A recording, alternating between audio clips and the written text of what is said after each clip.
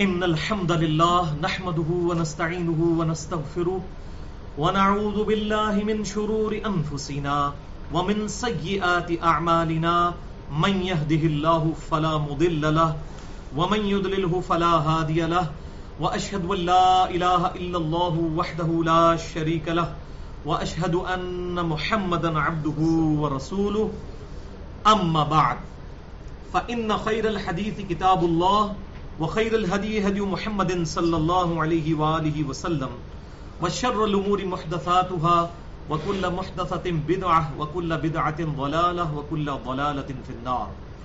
أعوذ بالله السميع العليم من الشيطان الرجيم من همزه ونفخه ونفثه. بسم الله الرحمن الرحيم. رب اشرح لي صدري ويسر لي أمري واحلل عقدة من لساني يفقهوا قولي. بسم الله الرحمن الرحيم. ان اللہ وملائکتہ یصلون علی النبی یا ایھا الذین آمنوا صلوا علیہ وسلموا تسلیما. اللهم صل علی محمد وعلی آل محمد كما صلیت علی ابراہیم وعلی آل ابراہیم انک حمید مجید. اللهم بارک علی محمد وعلی آل محمد كما بارکت علی ابراہیم وعلی آل ابراہیم انک حمید مجید. الحمدللہ آج 25 جولائی 2015 کو ہفتے کے دن قرآن کلاس نمبر 183 میں 183 میں ہم انشاءاللہ تعالی سورۃ النحل کی آیت نمبر 84 سے آنورڈ شروع کریں گے. اعوذ باللہ السمیع العلیم من الشیطان الرجیم من ہمزہ ونفخہ ونفثہ. بسم اللہ الرحمن الرحیم. وَيَوْمَ نَبْعَثُ مِنْ كُلِّ أُمَّةٍ شَهِيدًا، اور اس دن یعنی قیامت کے دن ہم ہر امت میں سے ایک گواہ کو اٹھائیں گے. اور ظاہر ہے کہ وہ گواہ امت کے حق میں یا اس کے خلاف گواہی دینے والا ہوگا، اور وہ وقت کا پیغمبر ہوگا علیہ السلام. ثُمَّ لَا يُؤْذَنُ لِلَّذِينَ كَفَرُوا، اس کے بعد پھر کافروں کو کسی طریقے سے کوئی اجازت نہیں ہوگی کہ وہ کوئی اپنا عذر پیش کر سکیں. ولا هم یستعتبون، اور نہ ہی ان کو توبہ کی مہلت دی جائے گی، نہ ان سے توبہ ڈیمانڈ کی جائے گی. یہ مضمون انشاءاللہ اسی آیت سورت کی آیت نمبر 89 میں مزید کھل کر آئے گا. اس وقت میں انشاءاللہ اس پہ ڈیٹیل سے گفتگو کروں گا. ابھی اس سے اگلی آیت پہ چلتے ہیں. وَإِذَا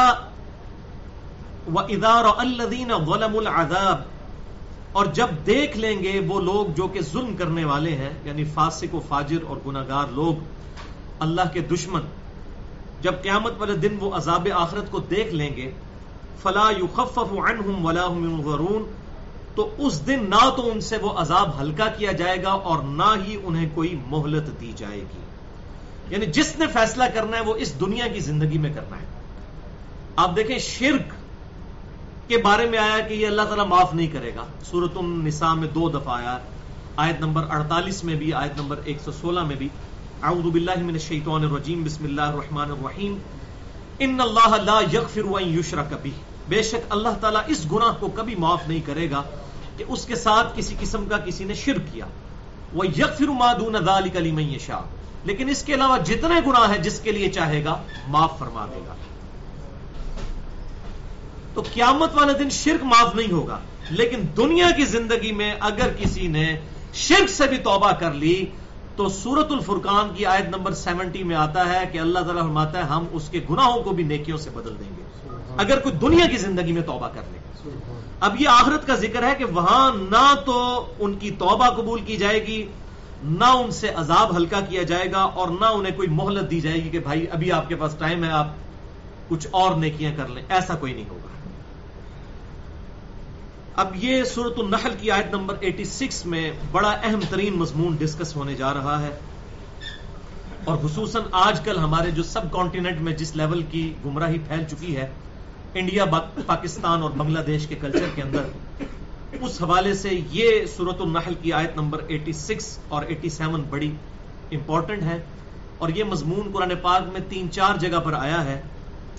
ان میں سے 2 مقامات بڑے اہم ہیں، ایک یہ مقام ہے اور ایک کراس ریفرنس کے طور پر اسی کے کانٹیکسٹ میں ہم انشاءاللہ ڈسکس کریں گے.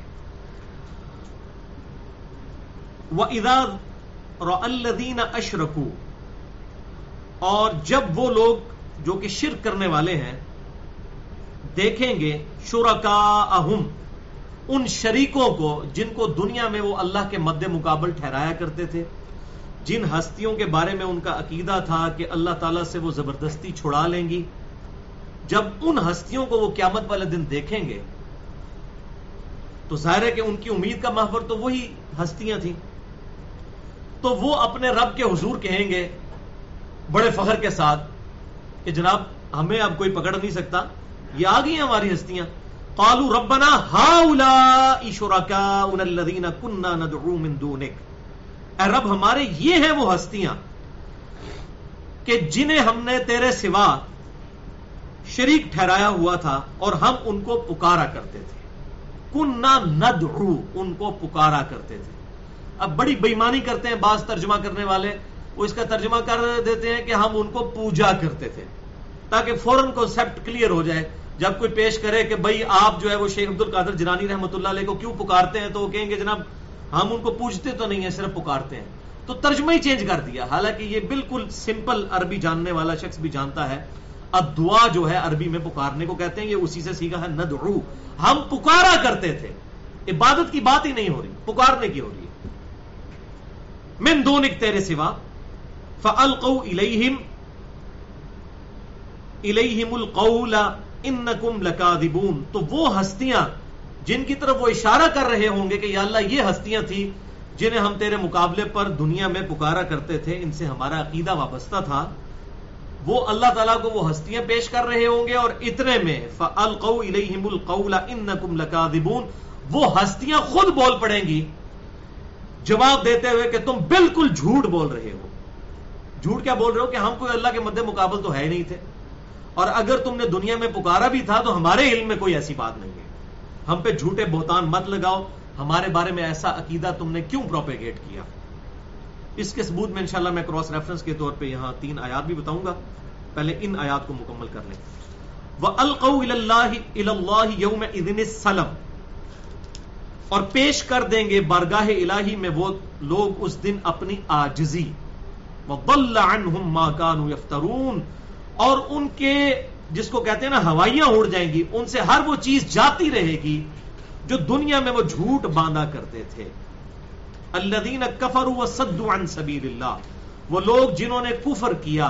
اور یہ کفر، یہ آپ پاکستان انڈیا بنگلہ دیش والا کفر نہ سمجھیے گا.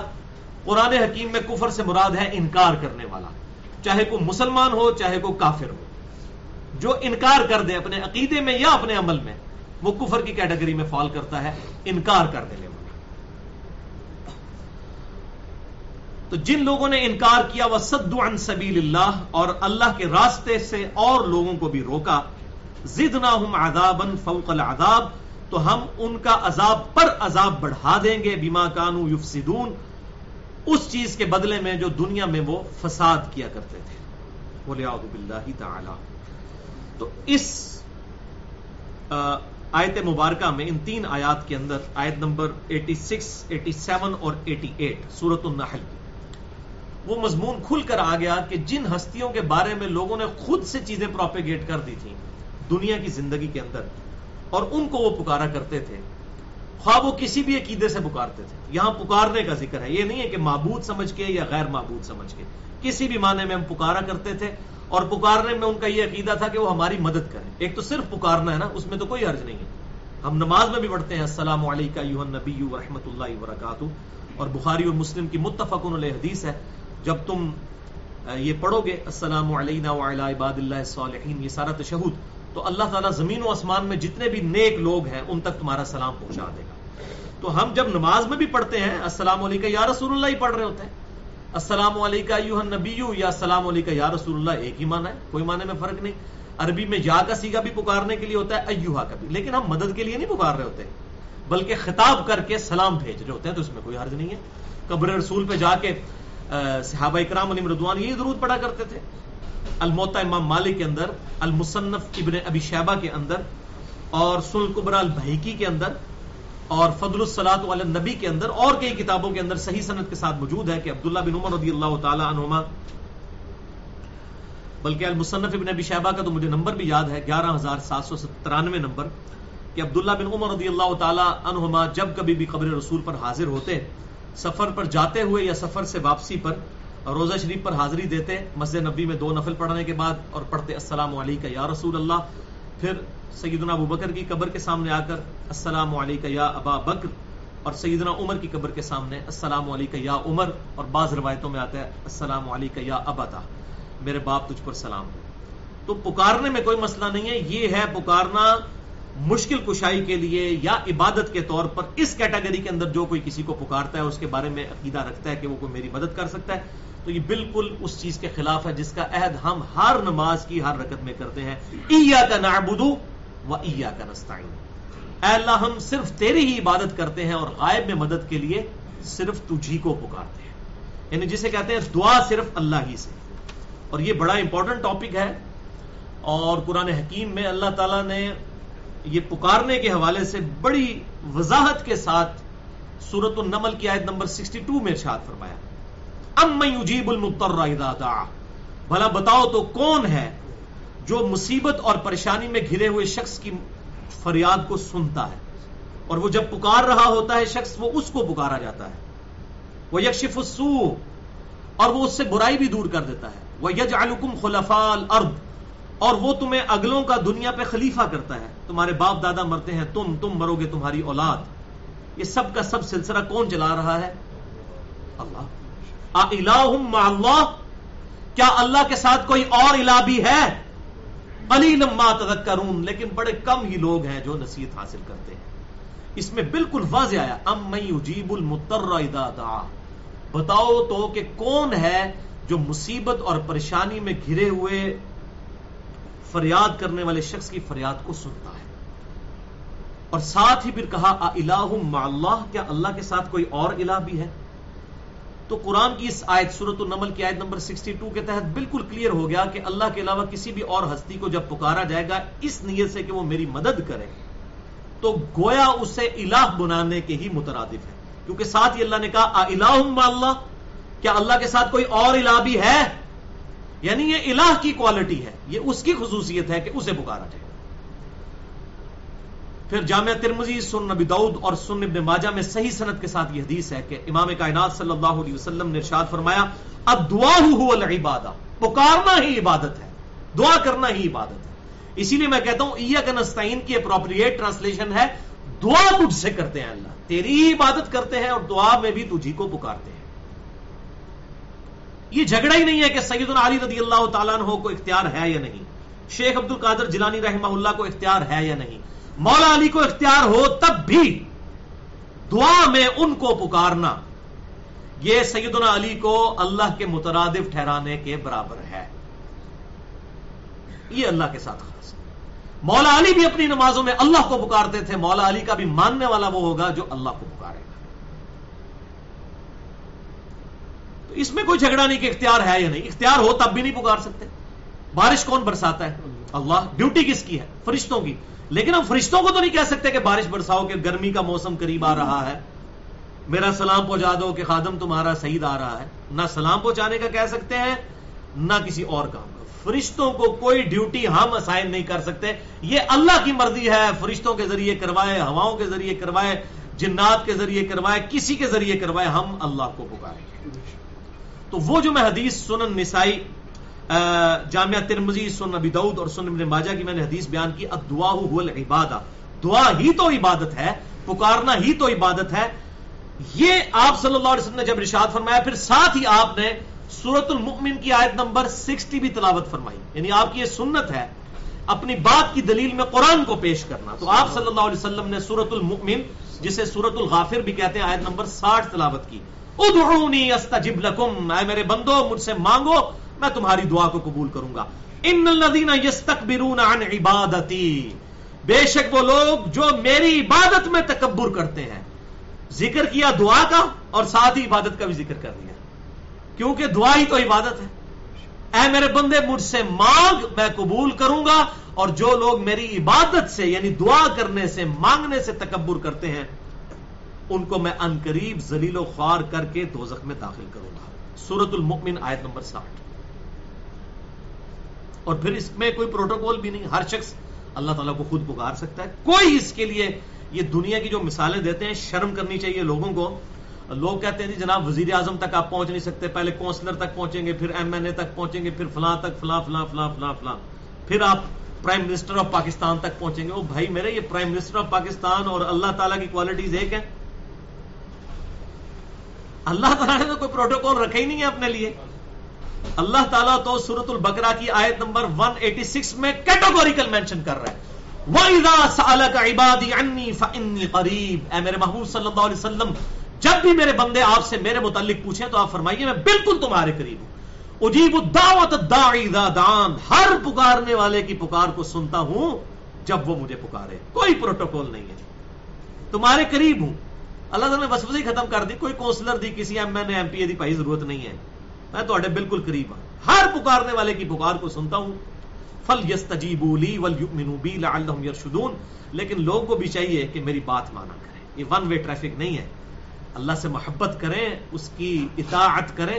لوگوں کو بھی چاہیے کہ میری بات مانیں اور مجھ پر ایمان لائیں جیسا کہ ایمان لانے کا حق ہے، تاکہ وہ کامیاب ہو جائیں. تو یہ بڑا امپورٹنٹ مسئلہ ہے، اسی لیے اللہ تعالیٰ نے اس کے اوپر بڑا ایمفسائز کیا. بال اس میں ڈیٹیل تو بہت زیادہ ہے.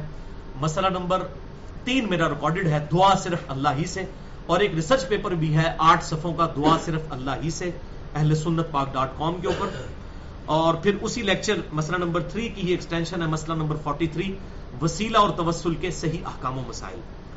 بہرحال یہاں پر میں ایک کراس ریفرنس کے طور پہ 3 آیات کوٹ کرنا چاہتا ہوں ایک ہی جگہ سے. سورۃ الاحقاف نکال لیجئے، پارہ نمبر 26 کا پہلا صفحہ، پارہ نمبر 26 کا پہلا صفحہ. آپ کے یہ بلو قرآن پاک جو ہے اس پہ صفحہ نمبر ہے 503. سورۃ الاحقاف سٹارٹ ہی یہیں سے ہو رہی ہے، پارہ نمبر 26 بھی اور سورۃ الاحقاف صفحہ نمبر 503. یہ بلو والے قرآن پاک کے اندر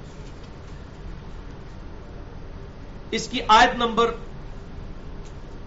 شروع سے ہی شروع کر لیتے ہیں، یہ معاملہ کلیئر ہو جائے. یہ جو ٹاپک ڈسکس ہوا ابھی سورۃ النحل کی آیت نمبر 86، 87 اور 88 میں، کہ قیامت والے دن جن ہستیوں کو دنیا میں لوگ پکارا کرتے تھے وہ ہستیاں خود ہی کہہ دیں گی کہ یہ لوگ جھوٹ بول رہے ہیں، ہمارا ان سے کوئی لینا دینا نہیں ہے.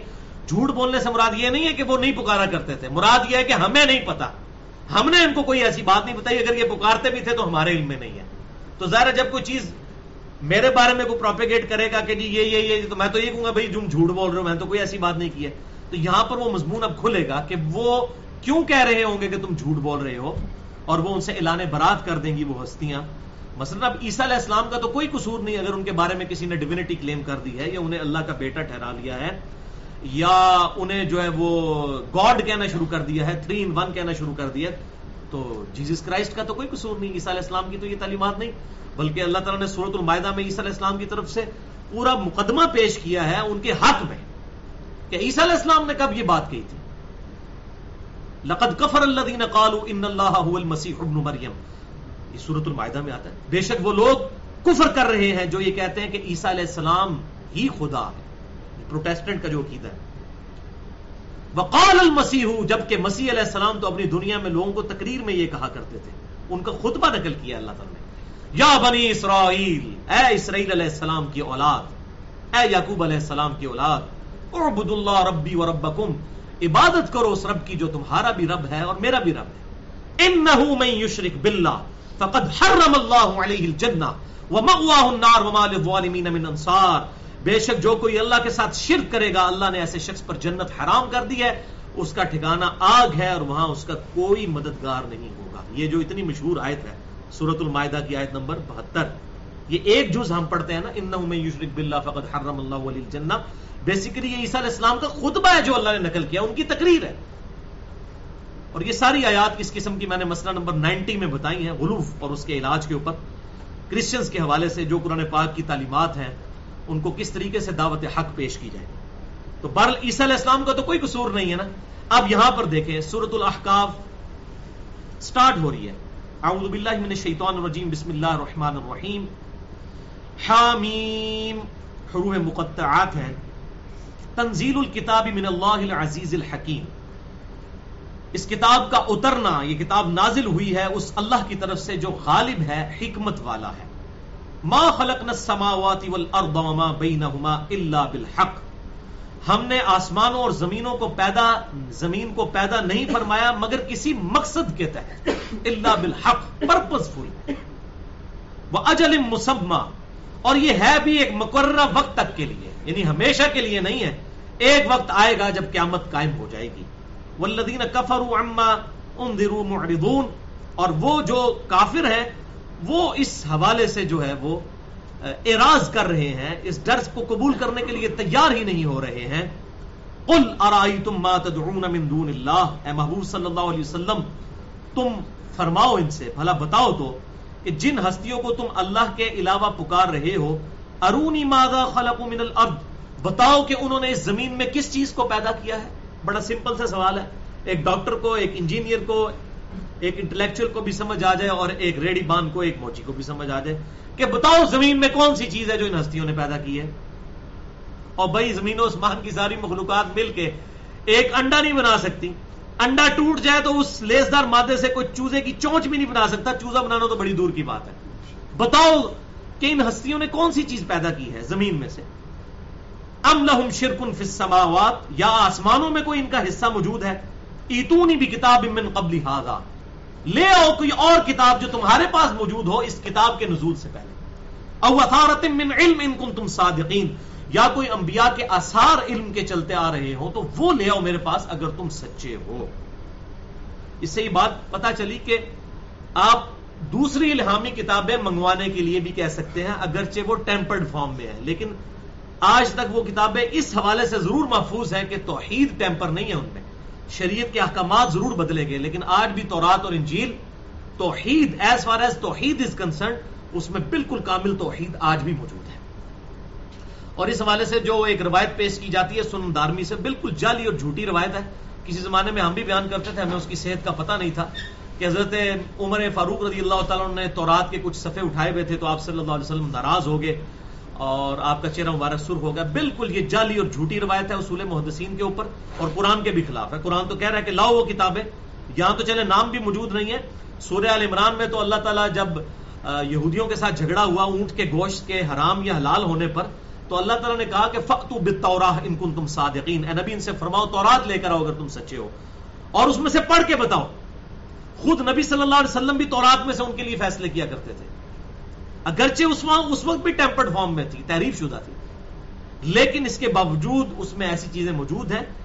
اور اب ہمارے پاس یہ اولڈ ٹیسٹیمنٹ اور نیو ٹیسٹیمنٹ، یعنی تورات اور انجیل کے بعد اب یہ فائنل ٹیسٹیمنٹ ہے جو المہیمن ہے، الفرقان ہے، حق اور باطل میں تمیز کرنے والا، اور تورات اور انجیل کے اوپر یہ مہیمن ہے، اس پر نگہبان ہے کہ اس کی کون سی باتیں غلط ہیں، جو اس کے ساتھ میچ کریں گی ظاہر ہے وہ وہی الہی سے ہے۔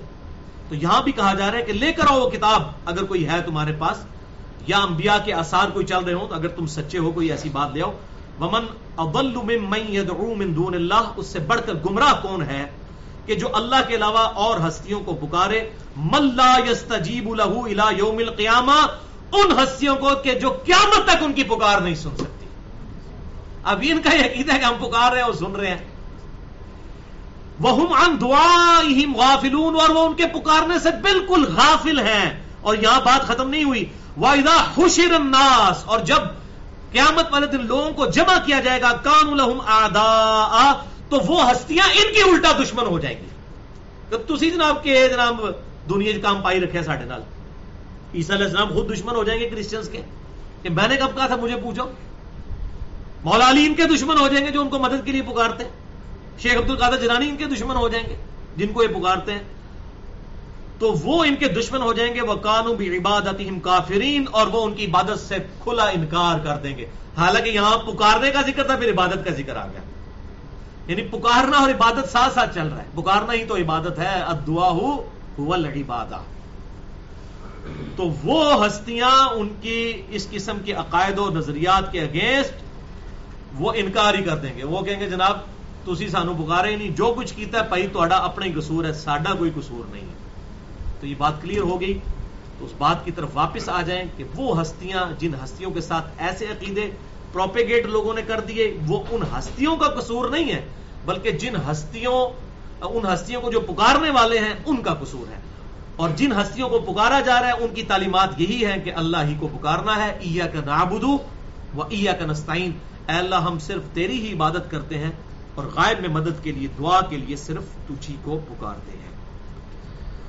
اب بھائیو سورۃ النحل کی اگلی آیت کی طرف آ جائیے، آیت نمبر 89، جس میں میں نے کہا تھا بڑی امپورٹنٹ آیت ہے. وَيَوْمَ نَبْعَثُ فِي كُلِّ أُمَّةٍ شَهِيدًا، اور وہ قیامت کا دن کہ جس دن ہم اٹھائیں گے ہر امت میں سے ایک گواہ. شہید عربی میں کہتے ہیں گواہ. جو اللہ کی راہ میں مارا جائے اسے بھی شہید کہا جاتا ہے کہ اس نے پریکٹیکلی اپنی جان دے کر یہ ثابت کر دیا کہ جس عقیدے کے اوپر وہ زندگی گزار رہا تھا وہ اس کے نزدیک حق عقیدہ ہے. وہ اس نے پریکٹیکلی اپنی جان لٹا کے گواہی، پریکٹیکلی گواہی دے دی اپنی جان دے کر. تو قیامت والے دن ہر امت میں سے ایک گواہ اٹھایا جائے گا. ظاہر ہے وہ وقت کا پیغمبر ہوگا، میں بتا بھی دیتا ہوں. شہیدن علیہم، ان پر، من انفسہم، انہی میں سے جو پیغمبر بھیجے گئے تھے. ہر امت میں سے ایک ایک گواہ اٹھے گا، یا تو امت کے حق میں گواہی دے گا یا امت کے خلاف گواہی دے گا.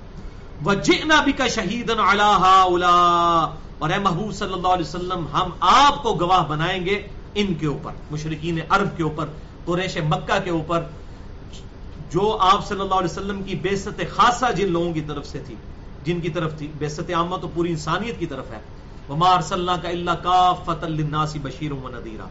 لیکن بعثت خاصہ جن کی طرف تھی، یعنی قریش کے جو لوگ تھے، ان کے خلاف گواہی دینے کے لیے آپ کو ہم پھر قیامت والے دن کھڑا کریں گے.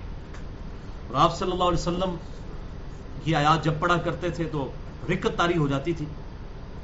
اسی حوالے سے صحیح بخاری اور مسلم کی متفقون علیہ حدیث ہے، بالکل اس سے ملتی جلتی آیت ہے، سورۃ النساء کی 41 نمبر آیت.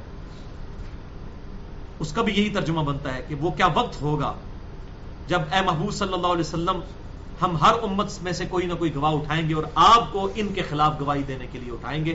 بخاری اور مسلم کی متفقون علیہ حدیث ہے. ابن مسعود رضی اللہ تعالیٰ عنہ سے آپ صلی اللہ علیہ وسلم نے فرمایا، ابن مسعود مجھے قرآن سناؤ. تو انہوں نے کہا یا رسول اللہ قرآن تو آپ پہ نازل ہوا ہے، میں آپ کو قرآن سناؤں؟ تو آپ نے فرمایا مجھے اوروں سے سن کر لطف آتا ہے. تو پھر ابن مسعود رضی اللہ تعالیٰ عنہ نے سورۃ النساء کی تلاوت شروع کی، اور جب آیت نمبر 41 پر پہنچے کہ وہ کیا دن ہوگا، وہ کیا وقت ہوگا کہ جب ہم ہر امت میں سے ایک گواہ کو اٹھائیں گے اور اے نبی تمہیں گواہ بنا کر ان کے خلاف کھڑا کریں گے، تو آپ صلی اللہ علیہ وسلم نے فرمایا بس ابن مسعود بس. ابن مسعود کہتے ہیں میں نے نگاہیں اٹھا کے دیکھا تو حضور صلی اللہ علیہ وسلم کی مبارک آنکھوں سے مسلسل آنسو روا تھے، آپ کی داڑھی مبارک تر ہو چکی تھی. یعنی آپ کو یہ غم تھا کہ مجھے اپنی قوم کے خلاف گواہی دینی پڑے گی. امتیوں کو کوئی ڈر نہیں ہے، وہ کہتے ہیں یا اللہ جو کچھ بھی ہے تیرے محبوب کی امت سے ہے، ہم نے کچھ نہیں ٹھیک اپنے آپ کو کرنا، بس نسبت ہی کام آ جائے. اور نبی صلی اللہ علیہ وسلم جو ہے وہ پریشان ہے امت کی طرف سے کہ مجھے ان کے خلاف گواہی دینی پڑے گی، اور گواہی دیں گے. سورۃ الفرقان کی آیت نمبر 30 ہے.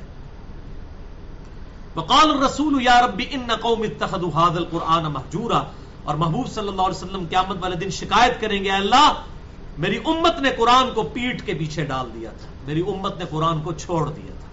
اب مجھے بتائیں جس کی شکایت امام کائنات سید الاولین والآخرین، شفیع المذنبین، رحمت للعالمین، سیدنا و مولانا امام اعظم محمد رسول اللہ صلی اللہ علیہ وسلم لگا دے، اس کی شفاعت کون کرے گا؟ لمحہ فکریہ ہے.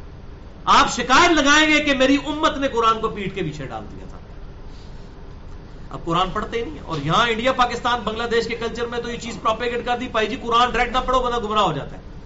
اندازہ کریں، یعنی قرآن جو کتاب ہدایت ہے، جو ہدی للناس ہے، پوری انسانیت کے لیے ہدایت ہے، اس کے بارے میں یہ چیز گمراہی کے طور پر پھیلا دی کہ جو اس کو پڑھے گا گمراہ ہو جائے گا. یعنی اب میں غیر مسلم کو یہ کتاب دوں کہ بھائی اس کو پڑھ کے تم گمراہ ہو جائے گا، وہ کہے گا جی اپنے کول رکھو پھر انہوں منو کو دے دو. خدا کے لیے پورے قرآن میں یہ کہیں نہیں لکھا کہ قرآن پاک لوگوں کو گمراہ کر دیتا ہے. ہاں وہ جو آیت آئی سورۃ البقرہ میں یضل بہ کثیر و یہدی بہ کثیر، اس کا کانٹیکسٹ دیکھیں. اللہ تعالیٰ فرماتا ہے جو قرآن کو نہیں مانتا نا وہ گمراہ ہوتا ہے، اس کو ہم گمراہ کرتے ہیں. اس پہ آزمائش پڑتی ہے کہ جیسے جیسے نئی آیات پیش کی جاتی ہیں وہ مانتے ہی نہیں ہے، تو وہ گمراہ ہوتا چلا جاتا ہے. جو ماننے والا ہے اس کے لیے نہیں ہے یہ بات، اس کے لیے تو آئیے ہدی للناس وبینات من الہدی والفرقان، یہ پوری انسانیت کے لیے ہدایت ہے اور حق اور باطل میں تمیز کرنے والی کتاب ہے. اور اس میں روشن دلائل ہیں ہدایت کے. تو یہ شخص کہ نا کہ قرآن پڑھ کے لوگ گمراہ ہو جاتے ہیں یا قرآن لوگوں کو گمراہ کر دیتا ہے، وہ کافر ہے ایسا شخص. وہ تو پورے قرآن کے مقدمے کو سمیٹنے لگا ہے. وہ تو اللہ تعالیٰ نے جس نے پنجابی کہنا سی میڑا مارتے ہوئے گل کی ہے، ٹانٹ کرتے ہوئے، تانا دیتے ہوئے کہ تم یہ کہتے ہو کہ مکھی اور مچھر کی مثال قرآن میں کیوں آئی؟ اللہ تعالیٰ چاہتا ہے اس سے لوگوں کو گمراہ کرے. جو گمراہ ہونا چاہتے ہیں وہ آگے ہے، وما یضل بہ الا الفاسقین. قرآن سے تو گمراہی نہیں پکڑتے جو فاسق ہیں. اور فاسق کون ہے؟ جو قرآن پہ عمل نہیں کرتے. پھر سورۃ الجمعہ میں اللہ تعالیٰ نے علماء یہود کی مثال دی کہ ان کی مثال گدھوں کی سی ہے. جیسے گدھے کے اوپر کتابیں لاد دیں تو گدھا تو نہیں اس سے نفع اٹھا سکتا. اب ہم جب کتابوں کی بات کرتے ہیں ہمیں کہتے ہیں جی وہ یہ تو گدھے کی مثال ہے، یہ کتابوں کی باتیں کرتے ہیں. اور بھئی گدھے کی مثال تو علماء ہے. یہ علماء کی بڑی بڑی لائبریری ہے. یہ لائبریریوں میں کتابیں انہوں نے سجا کے رکھی ہیں لیکن کھول کے خود نہیں پڑھتے اس میں لکھا کیا ہے. ایک گدھے کے اوپر آپ اگر کتابیں لاد دیں تو کیا وہ کتاب پڑھ کے اس میں سے کچھ حاصل کر سکتا ہے؟ نہیں. تو یہ اللہ نے تانا دیا ہے کہ جیسے گدھا جو ہے نا اس کے اوپر کتاب لادنے کا کوئی فائدہ نہیں ہے، وہ پڑھ تو سکتا کوئی نہیں. اسی طرح علماء یہود ہیں کہ ان کے پاس تورات موجود تھی، انہوں نے اس کو پڑھ کر ہمارے محبوب صلی اللہ علیہ وسلم کی تصدیق نہیں کی، تو ایک گدھے کی مثال ہے. یہ علماء کو اللہ تعالیٰ نے کہا. آج بھی جو بخاری اور مسلم اپنی لائبریری میں سجائے ہوئے ہیں اور جب ان کو بتایا جائے کہ بخاری اور مسلم میں نماز کا طریقہ یہ لکھا ہے کہ آپ صلی اللہ علیہ وسلم رکوع میں جاتے وقت اور رکوع سے اٹھتے وقت رفع الیدین کرتے تھے، تو کھوتے ہی نہ اگر نہ کریں رفع الیدین، عمل نہیں نہ کر رہے. ہونا تو یہ کتاب پڑھے اور اس پہ عمل کرے. تو ایک گدھے کی مثال یہ لوگ ہیں جو بیچارے کتابیں پڑھ رہے ہیں اور خود بھی عمل کر رہے ہیں، لوگوں کو بتا رہے ہیں. وہ گدھے کی مثال کیسے ہے؟ گدھا کتاب پڑھ سکتا ہے؟ تو وہ یہ لوگ ہیں نا جو کتابیں نہیں پڑھ رہے. ہم تو پڑھ سکتے ہیں، ہم پڑھتے بھی ہیں، خود بھی عمل کرتے ہیں، آپ کو بھی بتاتے ہیں. تو ہم کیسے گدھے ہوئے؟ گدھے تو وہ لوگ ہیں کہ جن کی لائبریریوں میں کتابیں سجی ہوئی ہیں، وہ پڑھتے نہیں کہ اس کے اندر لکھا کیا ہے. بس کتابوں کو مانتے ہیں، کتابوں کی نہیں مانتے. اللہ کو مانتے ہیں، اللہ کی نہیں مانتے. نبی کو مانتے ہیں، نبی کی نہیں مانتے. وَلِعَوْذُ بِاللَّهِ تعالی. تو اللہ تعالیٰ فرماتا ہے کہ ہر امت میں سے ہم اٹھائیں گے ایک گواہ. تو آپ صلی اللہ علیہ وسلم کے چشمان کرم سے آنسو روا ہوئے اور فرمایا ابن مسعود بس کرو، ابن مسعود بس کرو. تو آپ صلی اللہ علیہ وسلم کو اس بات کی اتنی ٹینشن تھی. پھر یہی مضمون سورۃ البقرہ میں بھی آتا ہے نمبر 143 کے اندر. اس میں تو یہاں تک آیا کہ یہ نبی صلی اللہ علیہ وسلم کی امت اگلی امتوں پر گواہ بن جائے گی اور آپ صلی اللہ علیہ وسلم اس امت پر گواہ بنے گی. یہ امت کیسے گواہ بنے گی؟ اسی سورۃ البقرہ آیت نمبر 143 کے کانٹیکسٹ میں صحیح بخاری میں کتاب التفسیر چیپٹر میں حدیث ہے کہ قوم نوح علیہ السلام قیامت والے دن انکار کر دے گی کہ ہماری طرف تو کوئی پیغمبر آئی نہیں تھا. تو پھر امت محمدیہ گواہی دے گی کہ نوح علیہ السلام سچے ہیں اور ان کی قوم جھوٹ بول رہی ہے. کس بنیاد پہ ہم گواہی دیں گے؟ اسیدے کو نہیں تکیا پائی، قرآن کی بنیاد پہ. سورہ نوح ہے پوری اس کے اندر. تو اس کا مطلب ہے گواہی دینے کے لیے دیکھنا ضروری نہیں ہوتا، علم کی بنیاد پہ بھی گواہی دی جا سکتی. اچھا وہاں باون صاحب ریلوی صاحب نے صحیح ترجمہ کیا، باقی جگہ انہوں نے شہید کا ترجمہ حاضر و ناظر کیا، لیکن سورۃ البقرہ کی 143 نمبر آیت میں پوری امت کو حاضر و ناظر ماننا پڑنا تھا نا. اس میں ہے کہ اے نبی صلی اللہ علیہ وسلم، ہم نے آپ صلی اللہ علیہ وسلم کو اس امت پر گواہ بنایا. وہاں انہوں نے آپ کے لیے گواہی ترجمہ کیا اور اس امت کو اگلی امتوں پر گواہ بنایا. حالانکہ ترجمہ وہی کرتے ہیں نا، انا ارسلناک شاہدا ومبشرا ونذیرا والا.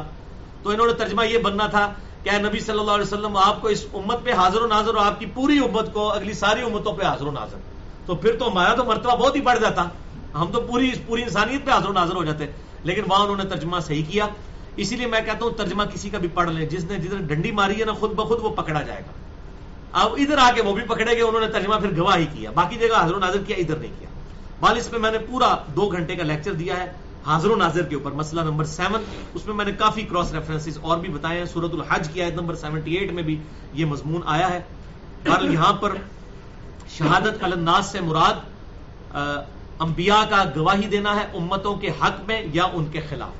پھر آن دا بہاف آف پروفٹ قیامت تک جتنے لوگ شہادت علی الناس کر رہے ہیں، لوگوں تک نبیوں کا پیغام پہنچا رہے ہیں، وہ بھی قیامت والے دن کھڑے ہوں گے.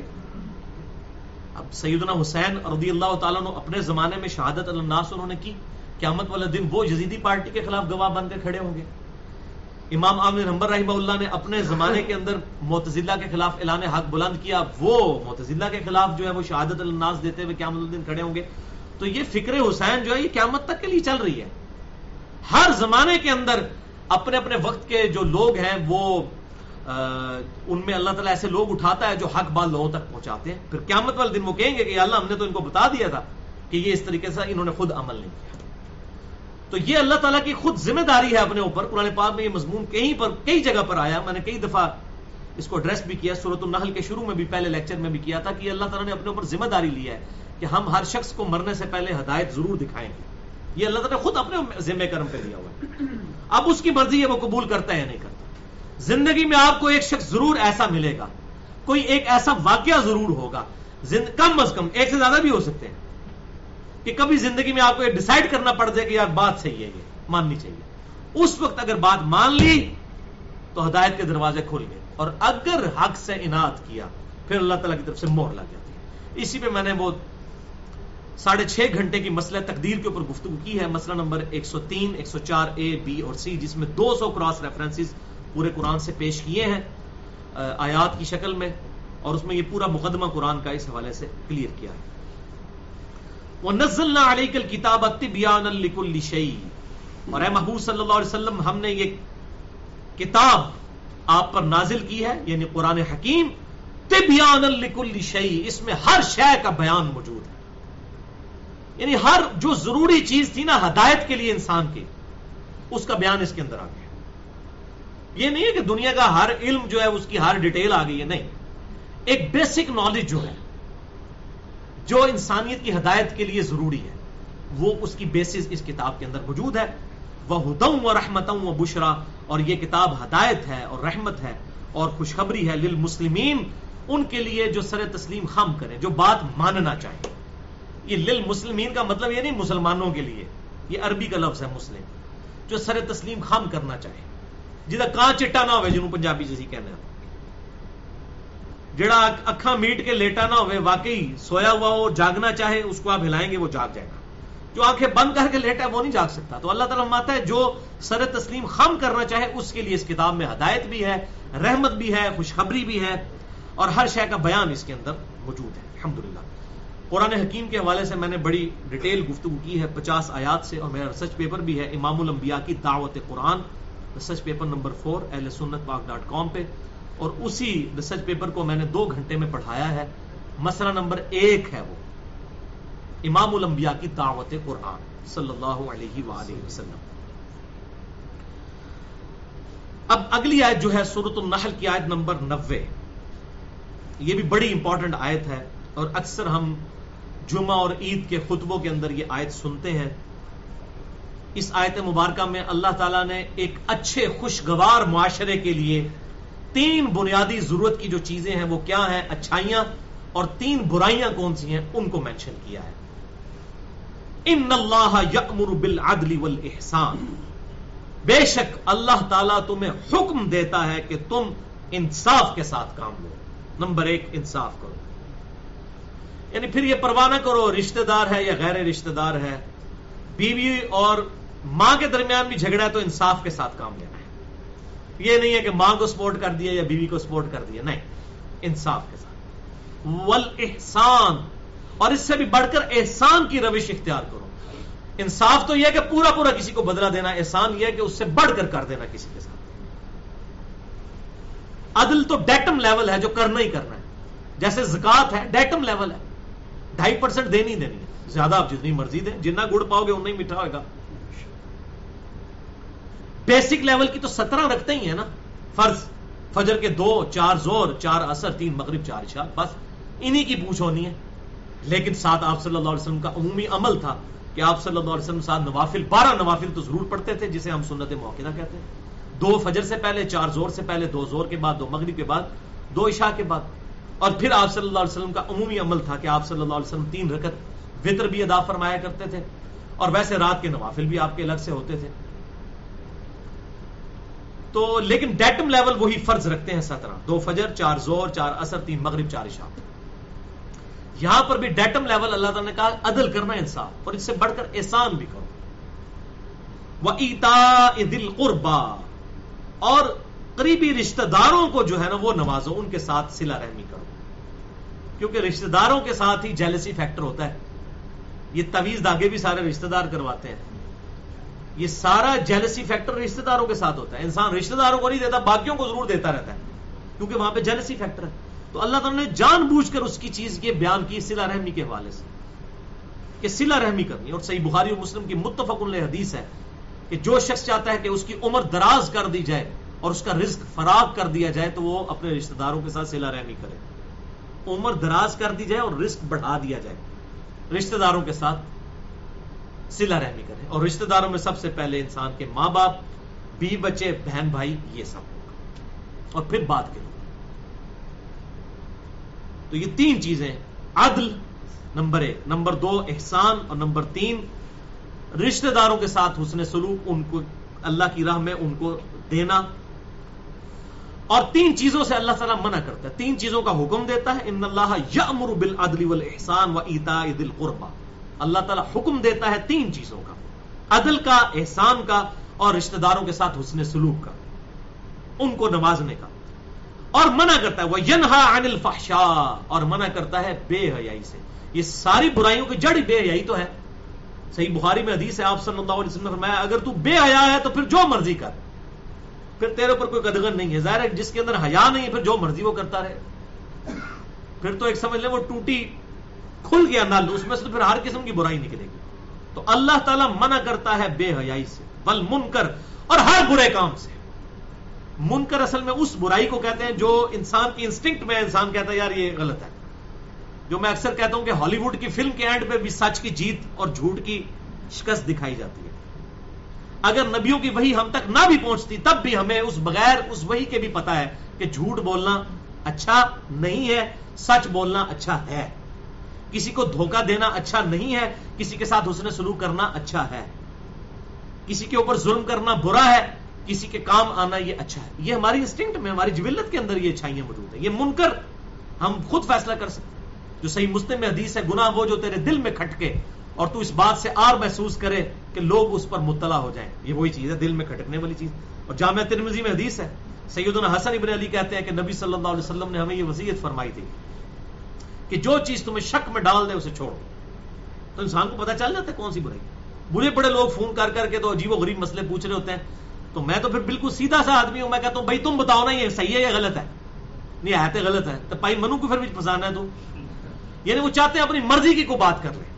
تو یہ تو ہم نے نہیں کام کرنا. بالکل کلیئر کٹ بات ہے بھائی، ہر بندے کو پتا ہے بھائی کون سی چیز غلط ہے کون سی چیز ٹھیک ہے. تو راکٹ سائنس نہیں ہے. تو اللہ تعالیٰ مانتا ہے ہر قسم کی بے حیائی سے بچو.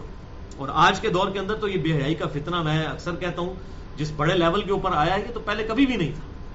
یعنی صحابہ کرام پہ اور آزمائشیں آئیں قتال کی شکل میں، اللہ کی راہ میں مال خرچنے کی شکل میں، لیکن بے حیائی والا فتنہ ان کے اوپر اس طریقے سے نہیں ٹوٹا جس طرح آج 1400 سال بعد امت پہ ٹوٹا ہے. یعنی صحابہ اگر مدینہ کی گلیوں میں نکلتے ہوں گے تو کیا بڑے بڑے موبائل کمپنیوں کے پوسٹر لگے ہوئے ہوتے ہوں گے 20 فٹ بائی 40 فٹ کے، جس میں بے پردہ عورتوں کی تصویریں ہوں گی؟ ایسا تو نہیں تھا. لیکن آج یہ ہے، گھر گھر انٹرنیٹ یوٹیوب کے ذریعے کتنی برائی عام ہو چکی ہے. اس کا پازیٹو جو فیکٹر ہے وہ ٹھیک ہے، اس کو استعمال کریں، لیکن بے حیائی سے بھی بچنے کے لیے کوشش کریں.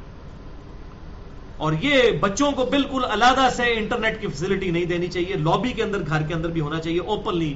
یعنی یہ ماں باپ بچارے ان پڑھ جائے خوش ہوتے ہیں، پوری دہاڑی پتر ساڈا کمپیوٹر سے بیٹھا رہتا ہے، پتہ نہیں کی گول پہ کھلانا ہے، تو انہوں پتہ ہی کچھ نہیں. پتہ ہونا چاہیے کہ کیا کر رہے وہ. تو اللہ تعالیٰ فرماتا ہے ہر قسم کی بے حیائی سے تمہیں منع کرتا ہوں، نمبر 1. نمبر 2 ہر اس برائی سے جو بالکل انسان کا ضمیر مانتا ہے، انسان کا دل کھٹکتا ہے اس کے اوپر یہ برائی. والبغی، اور ہر سرکشی کے کام سے. سرکشی، ہر وہ چیز سرکشی ہے جو اللہ اور اس کے محبوب صلی اللہ علیہ وسلم کی حدود کے ساتھ بغاوت کرتے ہیں. ہر وہ چیز بغاوت ہے، سرکشی ہے جو اللہ کی حدود کو توڑتے ہیں. ماں باپ کے ساتھ برا سلوک کرنا سرکشی ہے، نماز چھوڑنا سرکشی ہے، کسی پہ ظلم کرنا سرکشی ہے، زنا کرنا سرکشی ہے. ہر وہ برائی جو واضح طور پر جسے کہتے ہیں نا، جس کو ہم انگلش میں کہتے ہیں بلنڈر، جو بلنڈر ہے نا بڑے بڑے، وہ سارے کی سارے سرکشی وہ انسان کو پتا ہے. منکر تو چلے پھر اس میں باریکیاں بھی آ جاتی ہیں. سرکشی کا جو کام ہے بالکل واضح پتا ہے. کسی کو دھوکہ دینا، کسی کا مال لوٹ لینا، کسی کو ناحق قتل کرنا، کسی کی جائیداد پہ قبضہ کر لینا، یہ سب کے سب سرکشی کے کام ہیں. یہ سب کو پتا ہے. فرائض چھوڑ دینا. یعظکم لعلکم تذکرون، اللہ تعالیٰ تمہیں نصیحت کرتا ہے تاکہ تم اس نصیحت کو قبول کر سکو. واز کرتا ہے اللہ تعالیٰ تمہیں. 3 چیزیں بتا دی: عدل کرو، احسان کرو اور رشتہ داروں کے ساتھ حسن سلوک کرو. اور 3 چیزوں سے منع کر دیا. بے حیائی سے بچنا ہے، ہر اس برائی سے بچنا ہے. نمبر 2 جس کو تمہارا دل مانتا ہے کہ یہ برائی ہے. اور نمبر 3 بڑی بڑی جو برائیاں ہیں، بڑے بڑے سرکشی کے کام ہیں، جو بغاوت کے کام ہیں، ان سے بچنا ہے تاکہ تم نصیحت حاصل کر سکو. اسی آیت سے مبارکہ کے حوالے سے ایک بات یاد کر لیجئے. یہی وہ مبارک آیت ہے جو سیدنا عمر ابن عبدالعزیز رحمہ اللہ تعالی المتوفى 101 ہجری،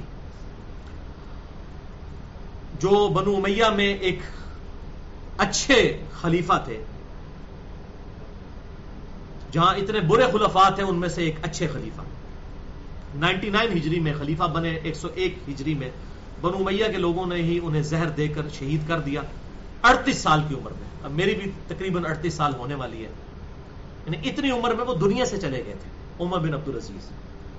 3 بر اعظموں تک مسلمانوں کی حکومت پہنچ چکی تھی، لیکن وہ شخص پیون لگے کپڑے پہنتا تھا، اور جب مسجد نبی میں آتا تھا لوگوں کی چیخیں نکل جاتی تھی کہ دنیا کا اس وقت سب سے بڑا بادشاہ ہے اور اس کی اپنی زہد کا یہ عالم ہے. تو خیر عمر بن عبدالعزیز پہ اگر بات کی جائے تو گھنٹوں چاہیے ان کے کریکٹر کے اوپر. سیدنا عمر فاروق رضی اللہ تعالیٰ عنہ کی پوتی کے یہ بیٹے تھے، اور اگرچہ یہ مروان کی اولاد میں سے، مروان کے 2 بیٹے تھے نا، عبد الملک اور عبد العزیز. عبد الملک میں سے عبد الملک بن مروان، اور پھر اس کے 4 بیٹے یکے بعد دیگرے بنے خلفاء: ولید بن عبد الملک، سلیمان بن عبد الملک، ہشام بن عبد الملک. تو دوسرا جو بیٹا تھا مروان کا وہ تھا عبد العزیز. عبد العزیز کا نکاح سیدنا عمر کی پوتی سے ہوا تھا، اور وہ عبد العزیز کے بیٹے تھے عمر بن عبد العزیز، یعنی مروان کے یہ پوتے. اب دیکھیں نا جی، اسی لیے وہ مثال دی جاتی ہے نا کہ امام جعفر صادق علیہ السلام کہا کرتے تھے کہ عمر بن عبد العزیز کی مثال بنو امیہ میں ویسے ہی ہے جیسا کہ موسیٰ علیہ السلام کی مثال جو ہے آل فرعون میں. یعنی موسیٰ علیہ السلام کی پرورش ہوئی تو فرعونیوں کے اندر، لیکن موسیٰ علیہ السلام کے کیا کہنے. یہاں پر بھی عمر بن عبد العزیز ہے تو آل امیہ میں سے تھے، لیکن زہد و ورع میں وہ اور حدیث کی فیلڈ کے اندر، قرآن کی فیلڈ کے اندر اپنے زمانے کے امام تھے. بڑے بڑے محدثین ان سے جا کے علم سیکھتے تھے، اور ان کی جو تربیت ہے وہ عبداللہ ابن عباس رضی اللہ تعالیٰ عنہ کے شاگرد تھے عبید اللہ. انہوں نے ان کی تربیت کی ہوئی تھی بچپن میں. اور سنن نسائی میں آتا ہے، حضرت انس ابن مالک کہتے ہیں کہ میں نے رسول اللہ صلی اللہ علیہ وسلم کے بعد جن لوگوں کے پیچھے نمازیں پڑھی ہیں ان میں سے سب سے قریب نبی صلی اللہ علیہ وسلم کی سنت کے مطابق میں نے جن لوگوں کو پایا ان میں سے ایک عمر بن عبد العزیز ہے. یہ حضرت انس ابن مالک کا فرمان ہے عمر بن عبد العزیز کے بعد. بہرحال ایک نیک شخص تھے. اب عمر بن عبد العزیز 99 ہجری میں خلیفہ بنے. حادثاتی طور پہ بن گئے، یہ الگ سے ایک سٹوری ہے. ویسے ایسے شریف آدمی کو کون اوپر آنے دیتا ہے، یہ ایک حادثاتی طور پہ اوپر آ گئے. بہرحال 41 ہجری میں صلح حسن کے بعد جب سیدنا حسن نے حضرت معاویہ بن ابی سفیان رضی اللہ تعالی عنہ کے ساتھ صلح کر لی، تو اس وقت سے لے کے 41 ہجری سے لے کے 99 ہجری تک مسلسل 60 سال تک بنو امیہ کے ممبروں پر سیدنا علی پر لعنت کی جاتی تھی. حضرت میر معاویہ کے دور میں بھی، اور ان کے بیٹے کے دور میں بھی، اور بعد کے لوگوں کے دور میں. علی پر لعنت، علی سے محبت کرنے والوں پر لعنت، والعیاذ باللہ تعالی. یہ بخاری اور مسلم میں بھی موجود ہے، باقی کتابوں میں نے پورا لیکچر اس پہ دیا ہے. مسئلہ نمبر 101 صحیح مسئلہ خروج اور فکر حسین حق پرستی کی علامت ہے، اس میں نے اس کے ریفرنسز بھی دیے ہیں. اور اہل سنت پاک.com پہ میرا ریسرچ پیپر بھی ہے، ریسرچ پیپر نمبر 5B، واقعہ کربلا کا حقیقی پس منظر 50 صحیح الاسناد احادیث کی روشنی میں، جو اہل سنت کی، ہماری اپنی اہل سنت کی کتابوں میں سے ہیں. اکثر حدیثیں بخاری اور مسلم سے ہیں، کچھ ابو داؤد اور ترمذی، نسائی، ابن ماجہ سے. اس میں نے یہ ڈیٹیل سے یہ ریفرنسز دیے ہیں کہ آپ عمر بن عبد العزیز رضی اللہ تعالیٰ عنہ رحمہ اللہ تعالی علیہ السلام بھی ہم ان کو کہتے ہیں، ان تک یہ 60 سال تک یہ مسلسل بدعت جاری رہی. بنو امیہ کے ممبروں پر سیدنا علی پر لعنت ہوتی تھی. تو عمر بن عبد العزیز جب خلیفہ بنے تو انہوں نے اپنے گورنروں کو خط لکھا یہ آپ کو تاریخ کی کتابوں میں بڑی ڈیٹیل سے مل جائے گا. جلال الدین سیوطی کی یہ کتاب ہے تاریخ الخلفاء، جو مختصر تاریخ کی کتابیں لکھی گئی ہیں. جلال الدین سیوطی نے بڑی عجیب و غریب چیزیں بھی لکھی ہیں، لیکن جو چیزیں اچھی لکھی ہیں اور جو محنت کی ہے وہ تو ہم ہر چیز کا ریکارڈ کرتے ہیں. تاریخ الخلفاء انہوں نے ایک ہی جلد کے اندر آپ کو تقریباً 400 صفحوں پر مشتمل بازار سے مل جائے گی، جس میں تقریباً 900 سال کی اسلامک ہسٹری ہے مسلمان حکمرانوں کی.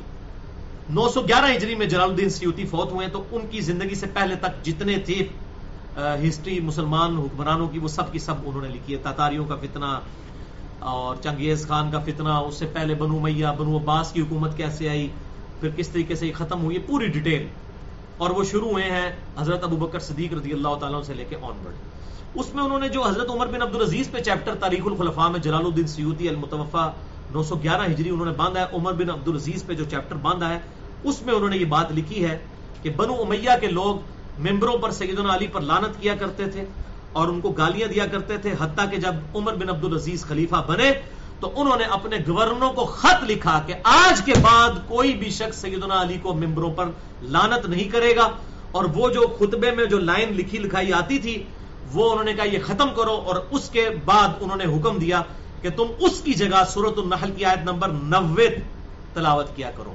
یہ حضرت عمر بن عبدالعزیز نے احسان کیا ہے امت کے ساتھ، اور وہ کہا کہ یہ پڑھا کرو علی پہ لعنت اور علی سے محبت کرنے والوں پر لعنت، اس کو چھوڑ کر پڑھو ان اللہ یأمر بالعدل والاحسان وایتاء ذی القربى وینہی عن الفحشاء والمنکر والبغی یعظکم لعلکم تذکرون. ظاہر ہے یہ بے حیائی کا کام بھی تھا، بغاوت کا بھی کام تھا، اور عدل و انصاف سے ہٹنے والی بات تھی. اس کی جگہ یہ آیت عمر بن عبدالعزیز رحمہ اللہ تعالی رضی اللہ تعالی عنہ علیہ السلام، اللہ تعالیٰ کی کروڑوں رحمتیں ہوں ان پر.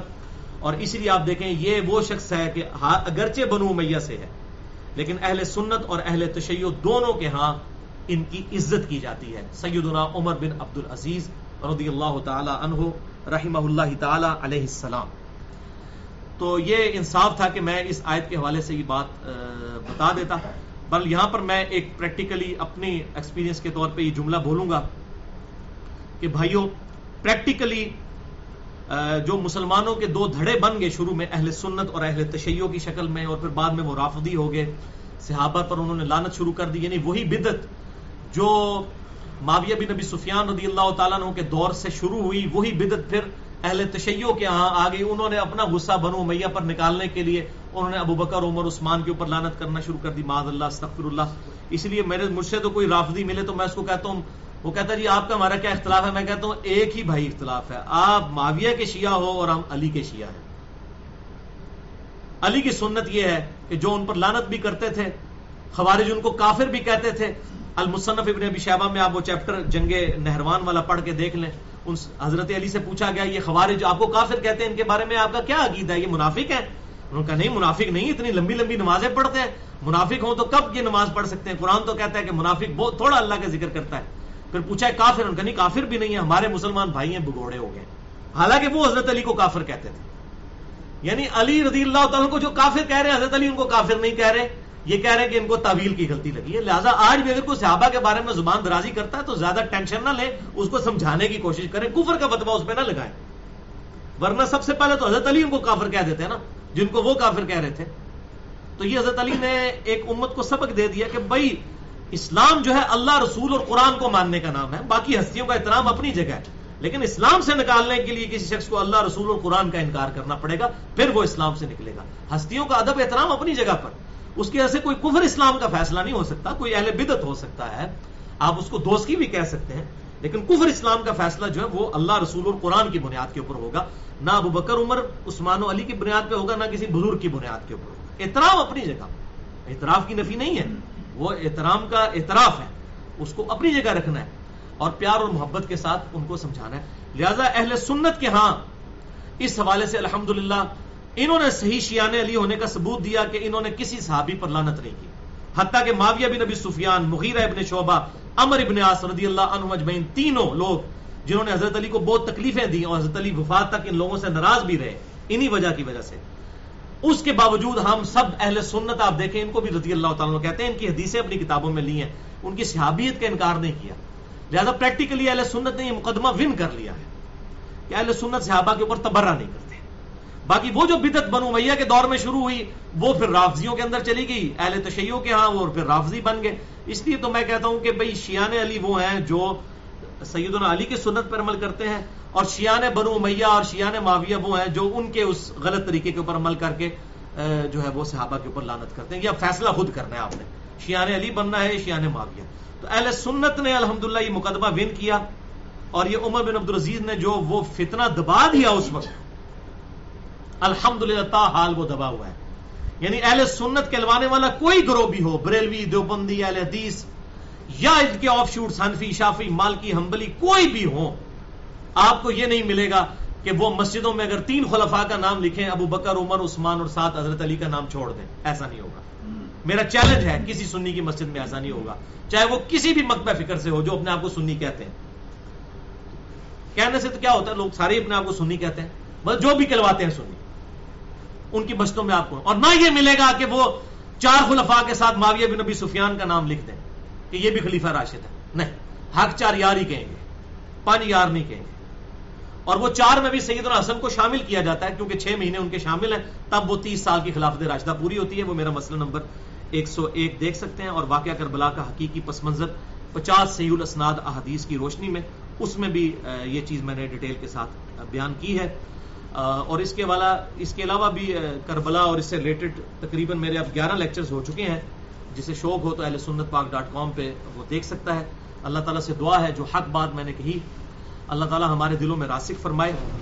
اگر جس بات میں میرے منہ سے کوئی غلط بات نکل گئی تو اللہ تعالیٰ ہمارے دلوں سے محو کر دے. ہمیں کتاب و سنت کی تعلیمات پر عمل کر کے دوسرے بھائیوں تک پہنچانے کی توفیق عطا فرمائے. سبحانک اللہم و بحمدک, اشہد ان لا الہ الا انت, استغفرک و اتوب الیک, وما علینا الا البلاغ المبین.